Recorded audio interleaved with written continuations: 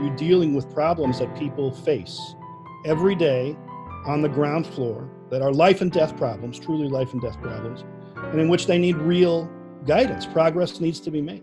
The Ethicist Corner, a new podcast brought to you by the Kegley Institute of Ethics. Welcome, everybody, to the Ethicist Corner, a podcast about ethics in everyday life. My guest today is Dr. Bryan Cwik, an assistant professor of philosophy and university studies at Portland State University. Bryan is also a previous visiting scholar at the Institute for Practical Ethics at UC San Diego, and his research focuses on bioethics, political philosophy, and philosophy of science.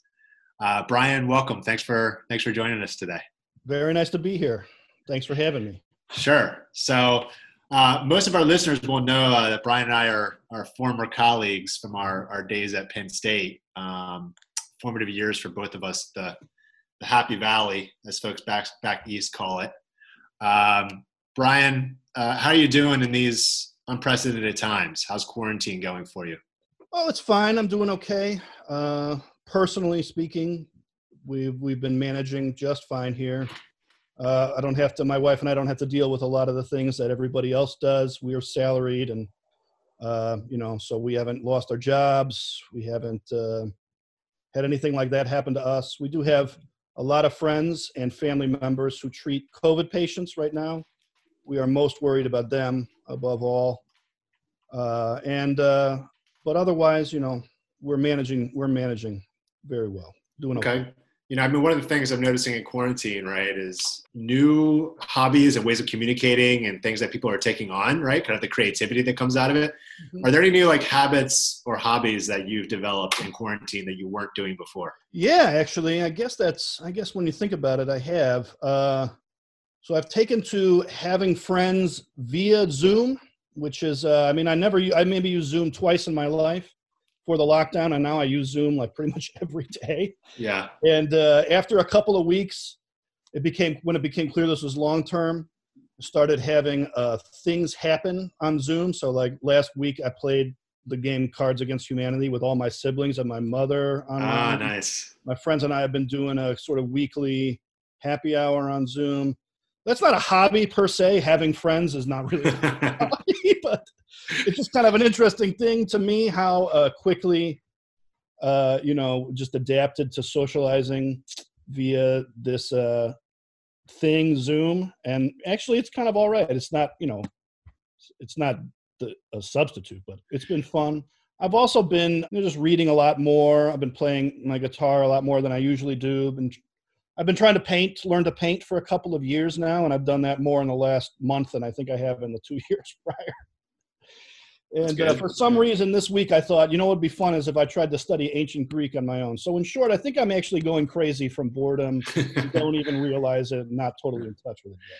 So there's a lot of interesting things there, but the Cards Against Humanity, do you actually play with a regular card stack, or is there an online version? There's an online version called allbad.cards. Allbad.cards. Okay. Allbad.cards. It's great. It's literally an online version of the game you can play together, and it works it's like you're just playing the game. Wow. All right. It took us 2 seconds. My mom is 67 years old. It took her 2 seconds. She's not 67. How old is she this year? 65. She's not young. Let's put it that way. She's not a digital native in the parlance of our times. She took 2 seconds to learn it. Okay. All right, listeners, you heard it here first. I recommend it to all your listeners. Okay. Bryan, one of the things I wanted to ask you about a bit is, one of your areas of research expertise, I think is, people have on their minds, whether they know it or not, during this pandemic, but it's about bioethics, right? This field. And I think a lot of people know of that term. Maybe they've heard that term before, but they probably have little sense of what it actually means or what bioethicists actually do. So can you educate us some on that? So what is bioethics? What does it mean to do bioethics? Well, if you put 10 bioethicists in the room and you ask them the same question you're probably going to get at least 7 different answers. One of the most striking features of the field is how broad it is and how much it's changed over the last couple of decades. So, in general, let's just say bioethics involves a certain kind of philosophical engagement with medicine and with medicine adjacent areas like the life sciences, biomedical research, and even some public health, things that involve environmental issues of one kind or another. All of that stuff would be considered part of bioethics. It's easier to give examples than it is to try and define the field as a whole. So I can say one, also conceptual, like larger philosophical questions about gene therapy and translation of gene editing techniques into medicine for use in treating human diseases. That's something that would be like a quintessential. Yeah, and so that's helpful. I mean, and so I know, Bryan, you do some research that's actually sponsored by the National Human Genome Research Institute and National Institutes of Health. I do, on gene editing. Right. I guess what is gene editing, and should we be terrified? Yeah. Quick definition of gene editing is it's where you try to alter the function of a gene by making changes in the structure of the DNA. That there's no way to say this without getting into some kind of philosophical trouble, but I'm just going to say the DNA that realizes the gene. Okay. So inside every cell, every living cell is a set of DNA, and some of these strands or sections of DNA encode genes. Genes are, simply put, they're functions. A gene is what the strand of DNA does, right?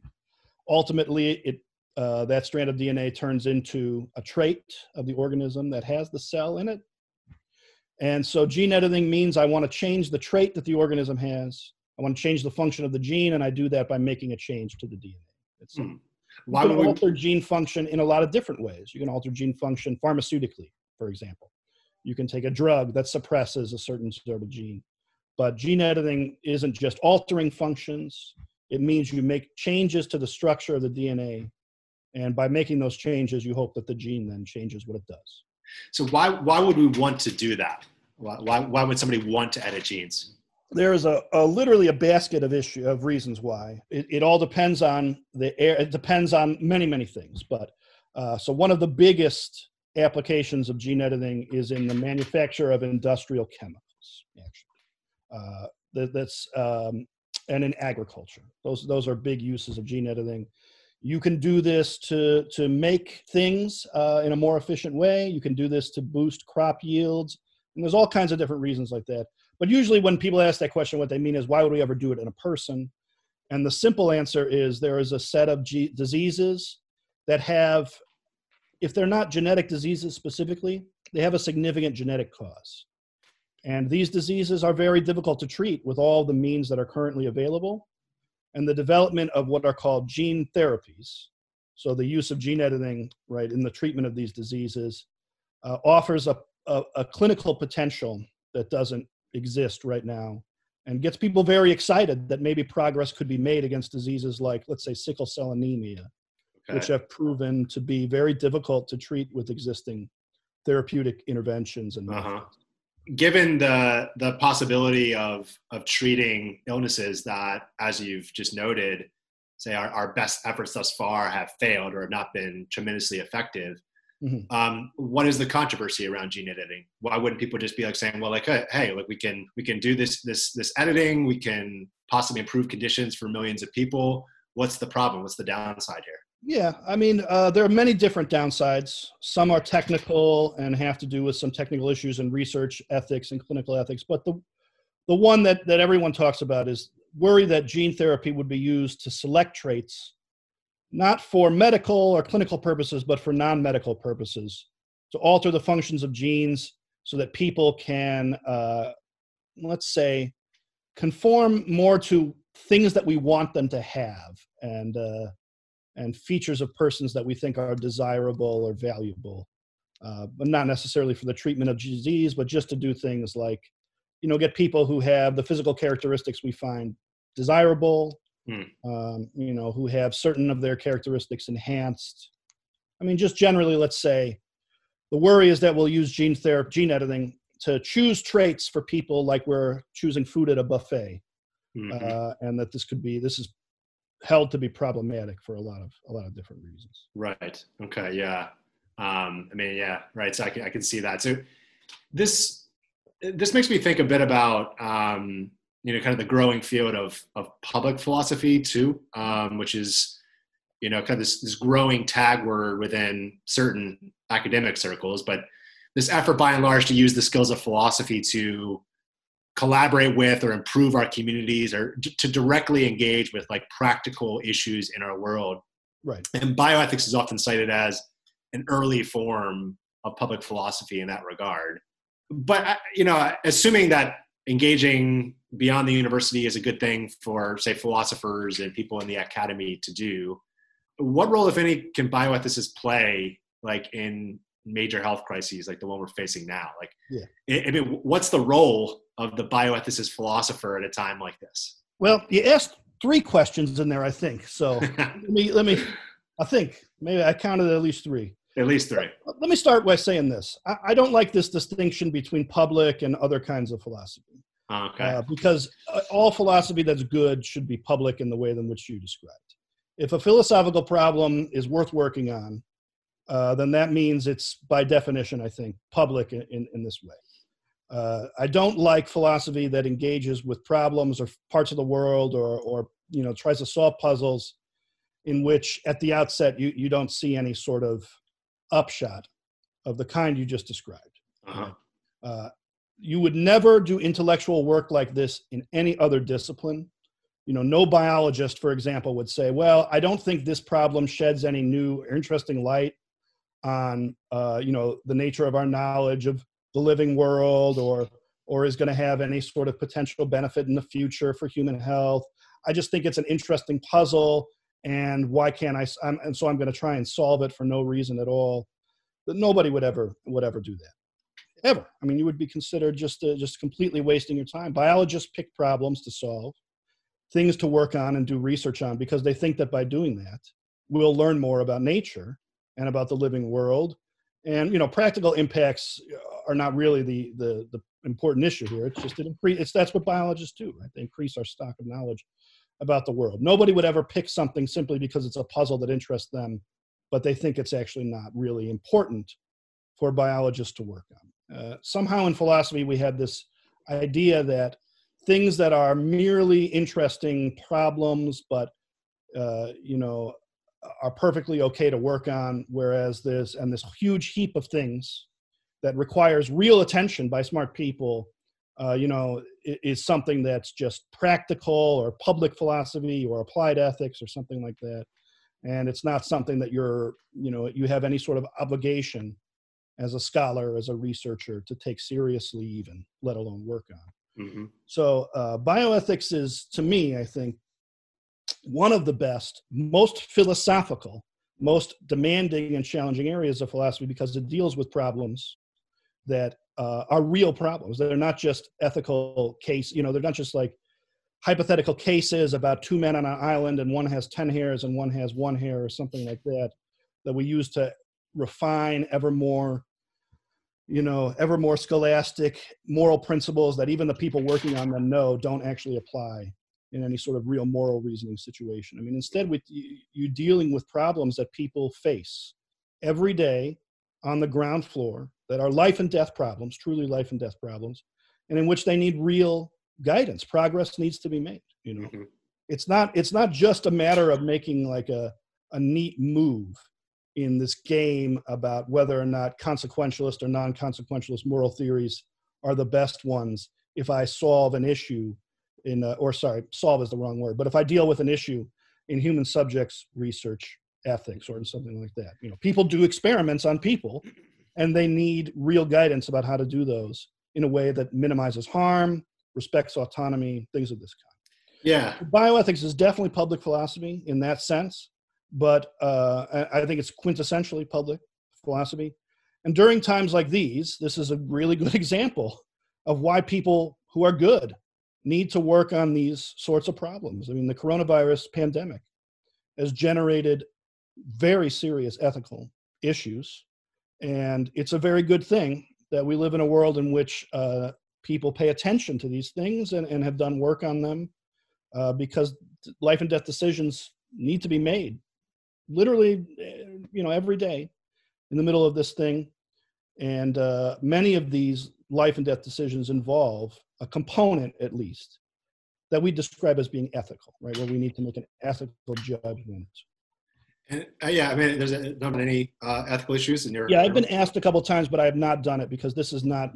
I have no expertise in the areas that are important right now. I know a lot about the stuff that I know about. I know very little about rationing ventilator usage during a public health emergency, or in making the kinds of tough public, policy trade-offs between quarantine and economic costs. That's a whole area in and of itself. And I think the only people who should be talking about those things right now, publicly, are experts. Mm-hmm. So I have been asked. I actually got asked to do a TV interview about ventilator rationing, and I've been saying no consistently. I don't have the expertise to do anything to speak publicly about these sorts of things. Right. Yeah. No, I think that kind of goes for ethics generally. And in some ways, I'm contacted somewhat often about, consulting or responding to ethical issues in the news. And in a lot of cases, right, you kind of got to know where, I can't speak to that intelligently. And also, if you're not informed, it can be pretty irresponsible to give kind of ethical declarations about what's right or wrong, or, what we need to be thinking Absolutely. about. It's very irresponsible. It all depends on the venue, right? Like, this is a podcast for your various subscribers. I'm happy to offer an opinion here with suitable hedges and caveats about things. In this kind of venue, that's fine. Or on an Instagram post. What's the difference? Only my friends see that. But when you're given a TV interview or something like that in the middle of a radio interview or something in the middle of a public health emergency, the things you say are not just going to be, your friends go, oh, that's a neat point. They could really influence behavior. It could change people's perceptions of risk to themselves and their families. It's irresponsible in those cases to speak on things you don't really know about. Yeah. There are good experts in this country on things like triage, emergency ethic, trauma care ethics, public health ethics. They can have the floor. They should have the floor for the foreseeable future. One day, things that I know a little bit more about might come to the forefront. Human subjects research for vaccine development or something like that. I'd be a little bit more amenable to making a statement or doing some, doing an interview or something. But I'm certainly not going to say anything about ventilator rationing. So I think that's helpful and responsible the way you're putting that. Kind of one other thought I had. Just kind of the comment you made earlier about public philosophy, kind of not really being into the distinction between, say, public and private philosophy, and really any true worthy philosophical problem is a public problem. I think the thing is, though, I think there at the same time that there's also a push for, this is not just for philosophers, this is for people working at universities as scholars more generally. Public philosophy also has something to do with the way in which you're doing the work, right? Not just the problem.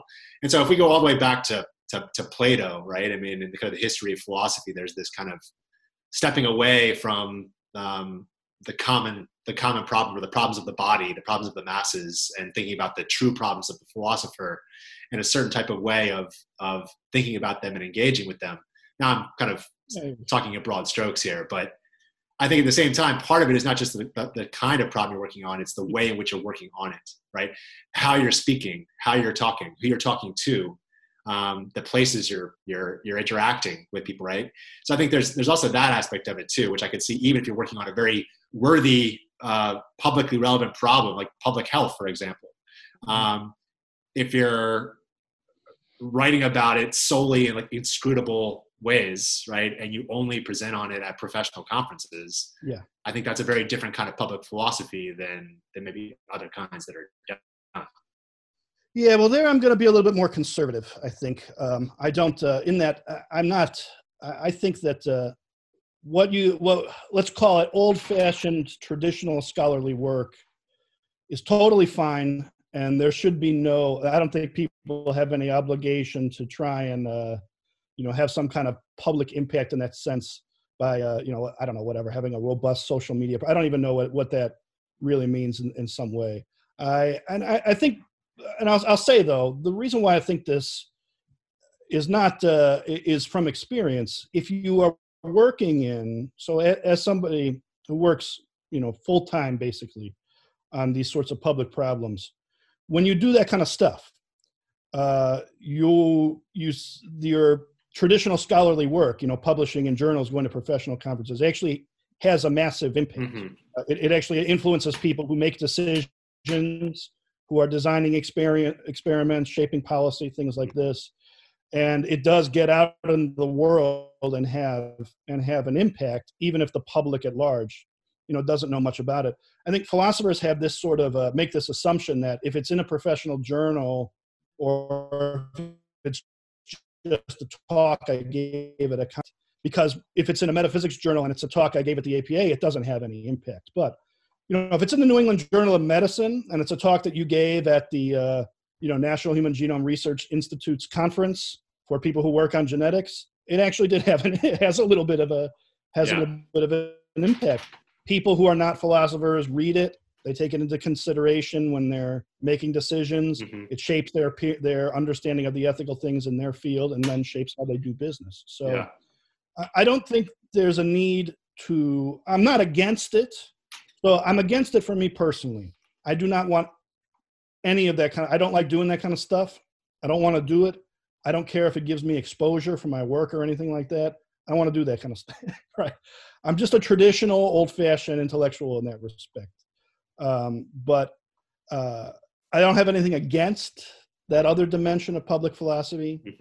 But I don't think it's, I made some strong statements about how you have an obligation to work on public problems, but I don't think you have a concomitant obligation to address the public in the sense in which you described.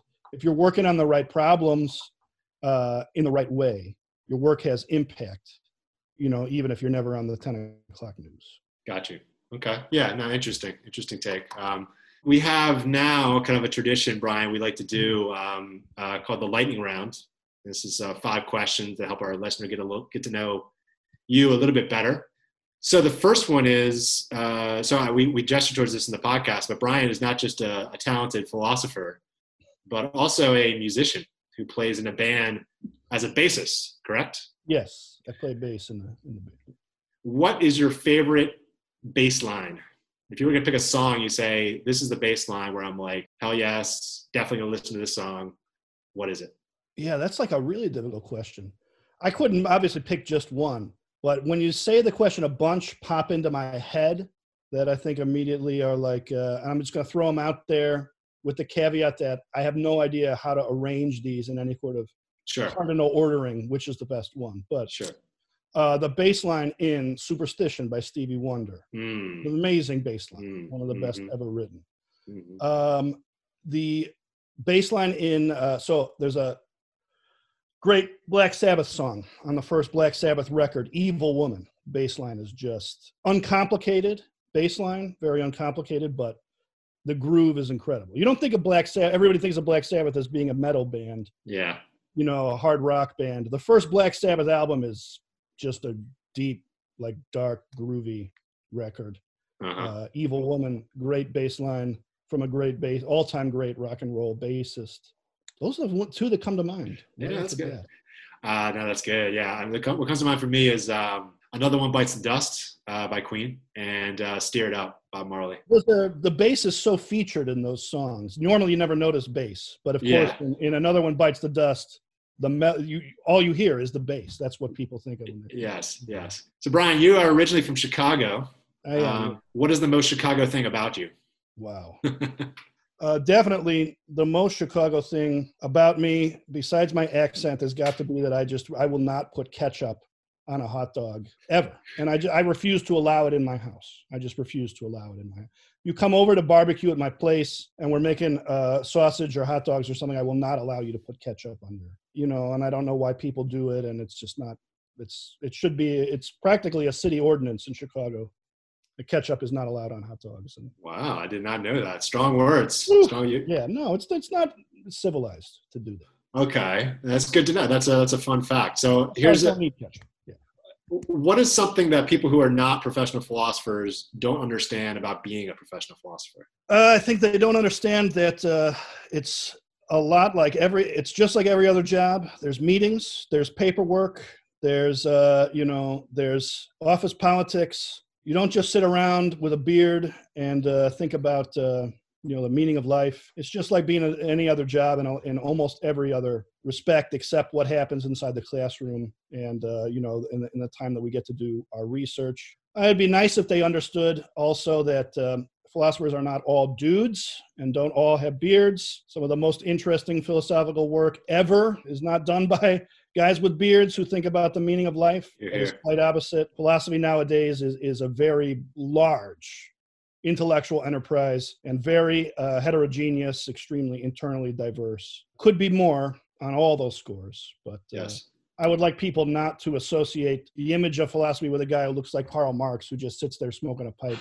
Right. Up, the meaning of life. It's not the way it is. And yes. It would be nice if they also knew that, like, when I'm not in the classroom, I'm filling out forms, doing travel reimbursements, right. going to meaningless meetings of one kind or another. It's a job like everybody else's job in that respect. Right. The part they don't tell you about when you're getting your PhD is the filling out the reimbursement forms. No training in that. The reimbursement forms. What is your favorite thing about living in Portland? I can't pick one thing. I moved away from home 20 years ago when I went to college. I've never lived for more than a couple of years in any one place. That's part of the job. That's just part of the job. It's the academic life. You move around a lot. Yeah. You never really get to develop actually a sense of connection to any place. You and me lived in Happy Valley for a couple of years together. We did. Now you're in Bakersfield and I'm in Portland, and I don't know how long I'll be here, but of all the places I've lived since leaving Chicago, Portland is definitely already my favorite. I really love everything there is about the city. I dig the weather. I'm kind of cool with it's a rainy day today, like a typical Portland day today, rainy and cloudy. That suits my temperament. The food up here is fantastic. There's a real genuine, like, communal civic spirit that's part of Portland culture. People like being Portlanders, and they are happy to do things to help each other. They care about the issues in the city.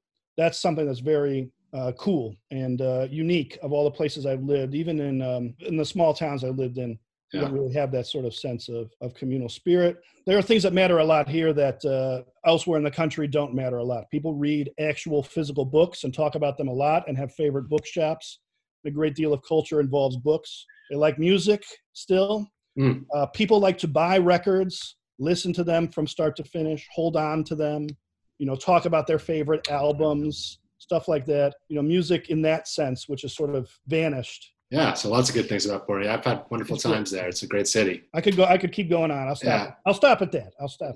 So last question. For many of us in our lives, I think we have different years that we've lived that we think we look back on and we think, well, that was a pretty formative year for me. Some really important things happened. Sometimes it's, more than 1 year, of course, but is there a year or a span of years in your life that you look back at and you think that was a particularly formative period of my life? And if so, what were those years and why were they formative? Yeah, I'm gonna pick the 3 years that I was in Arkansas getting my master's degree.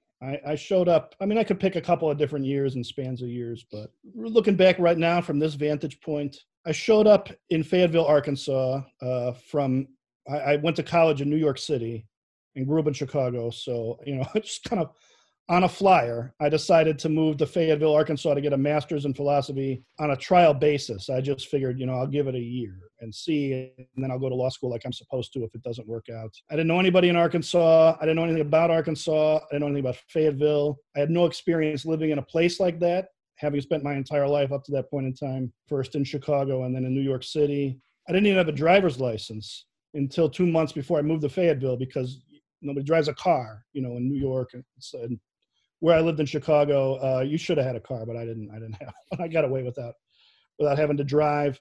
Total reboot in every way for my life to move there, and I was 80% sure it wasn't going to work out. That I'd spend a year studying philosophy and then I'd get real. And by the time I left 3 years later, I was a very different person in every respect. Well, maybe this isn't the most important respect, but looking back on it, certainly, I was no longer just getting a philosophy degree on a trial basis because I wanted, and then, going to cash it in and go to law school or something.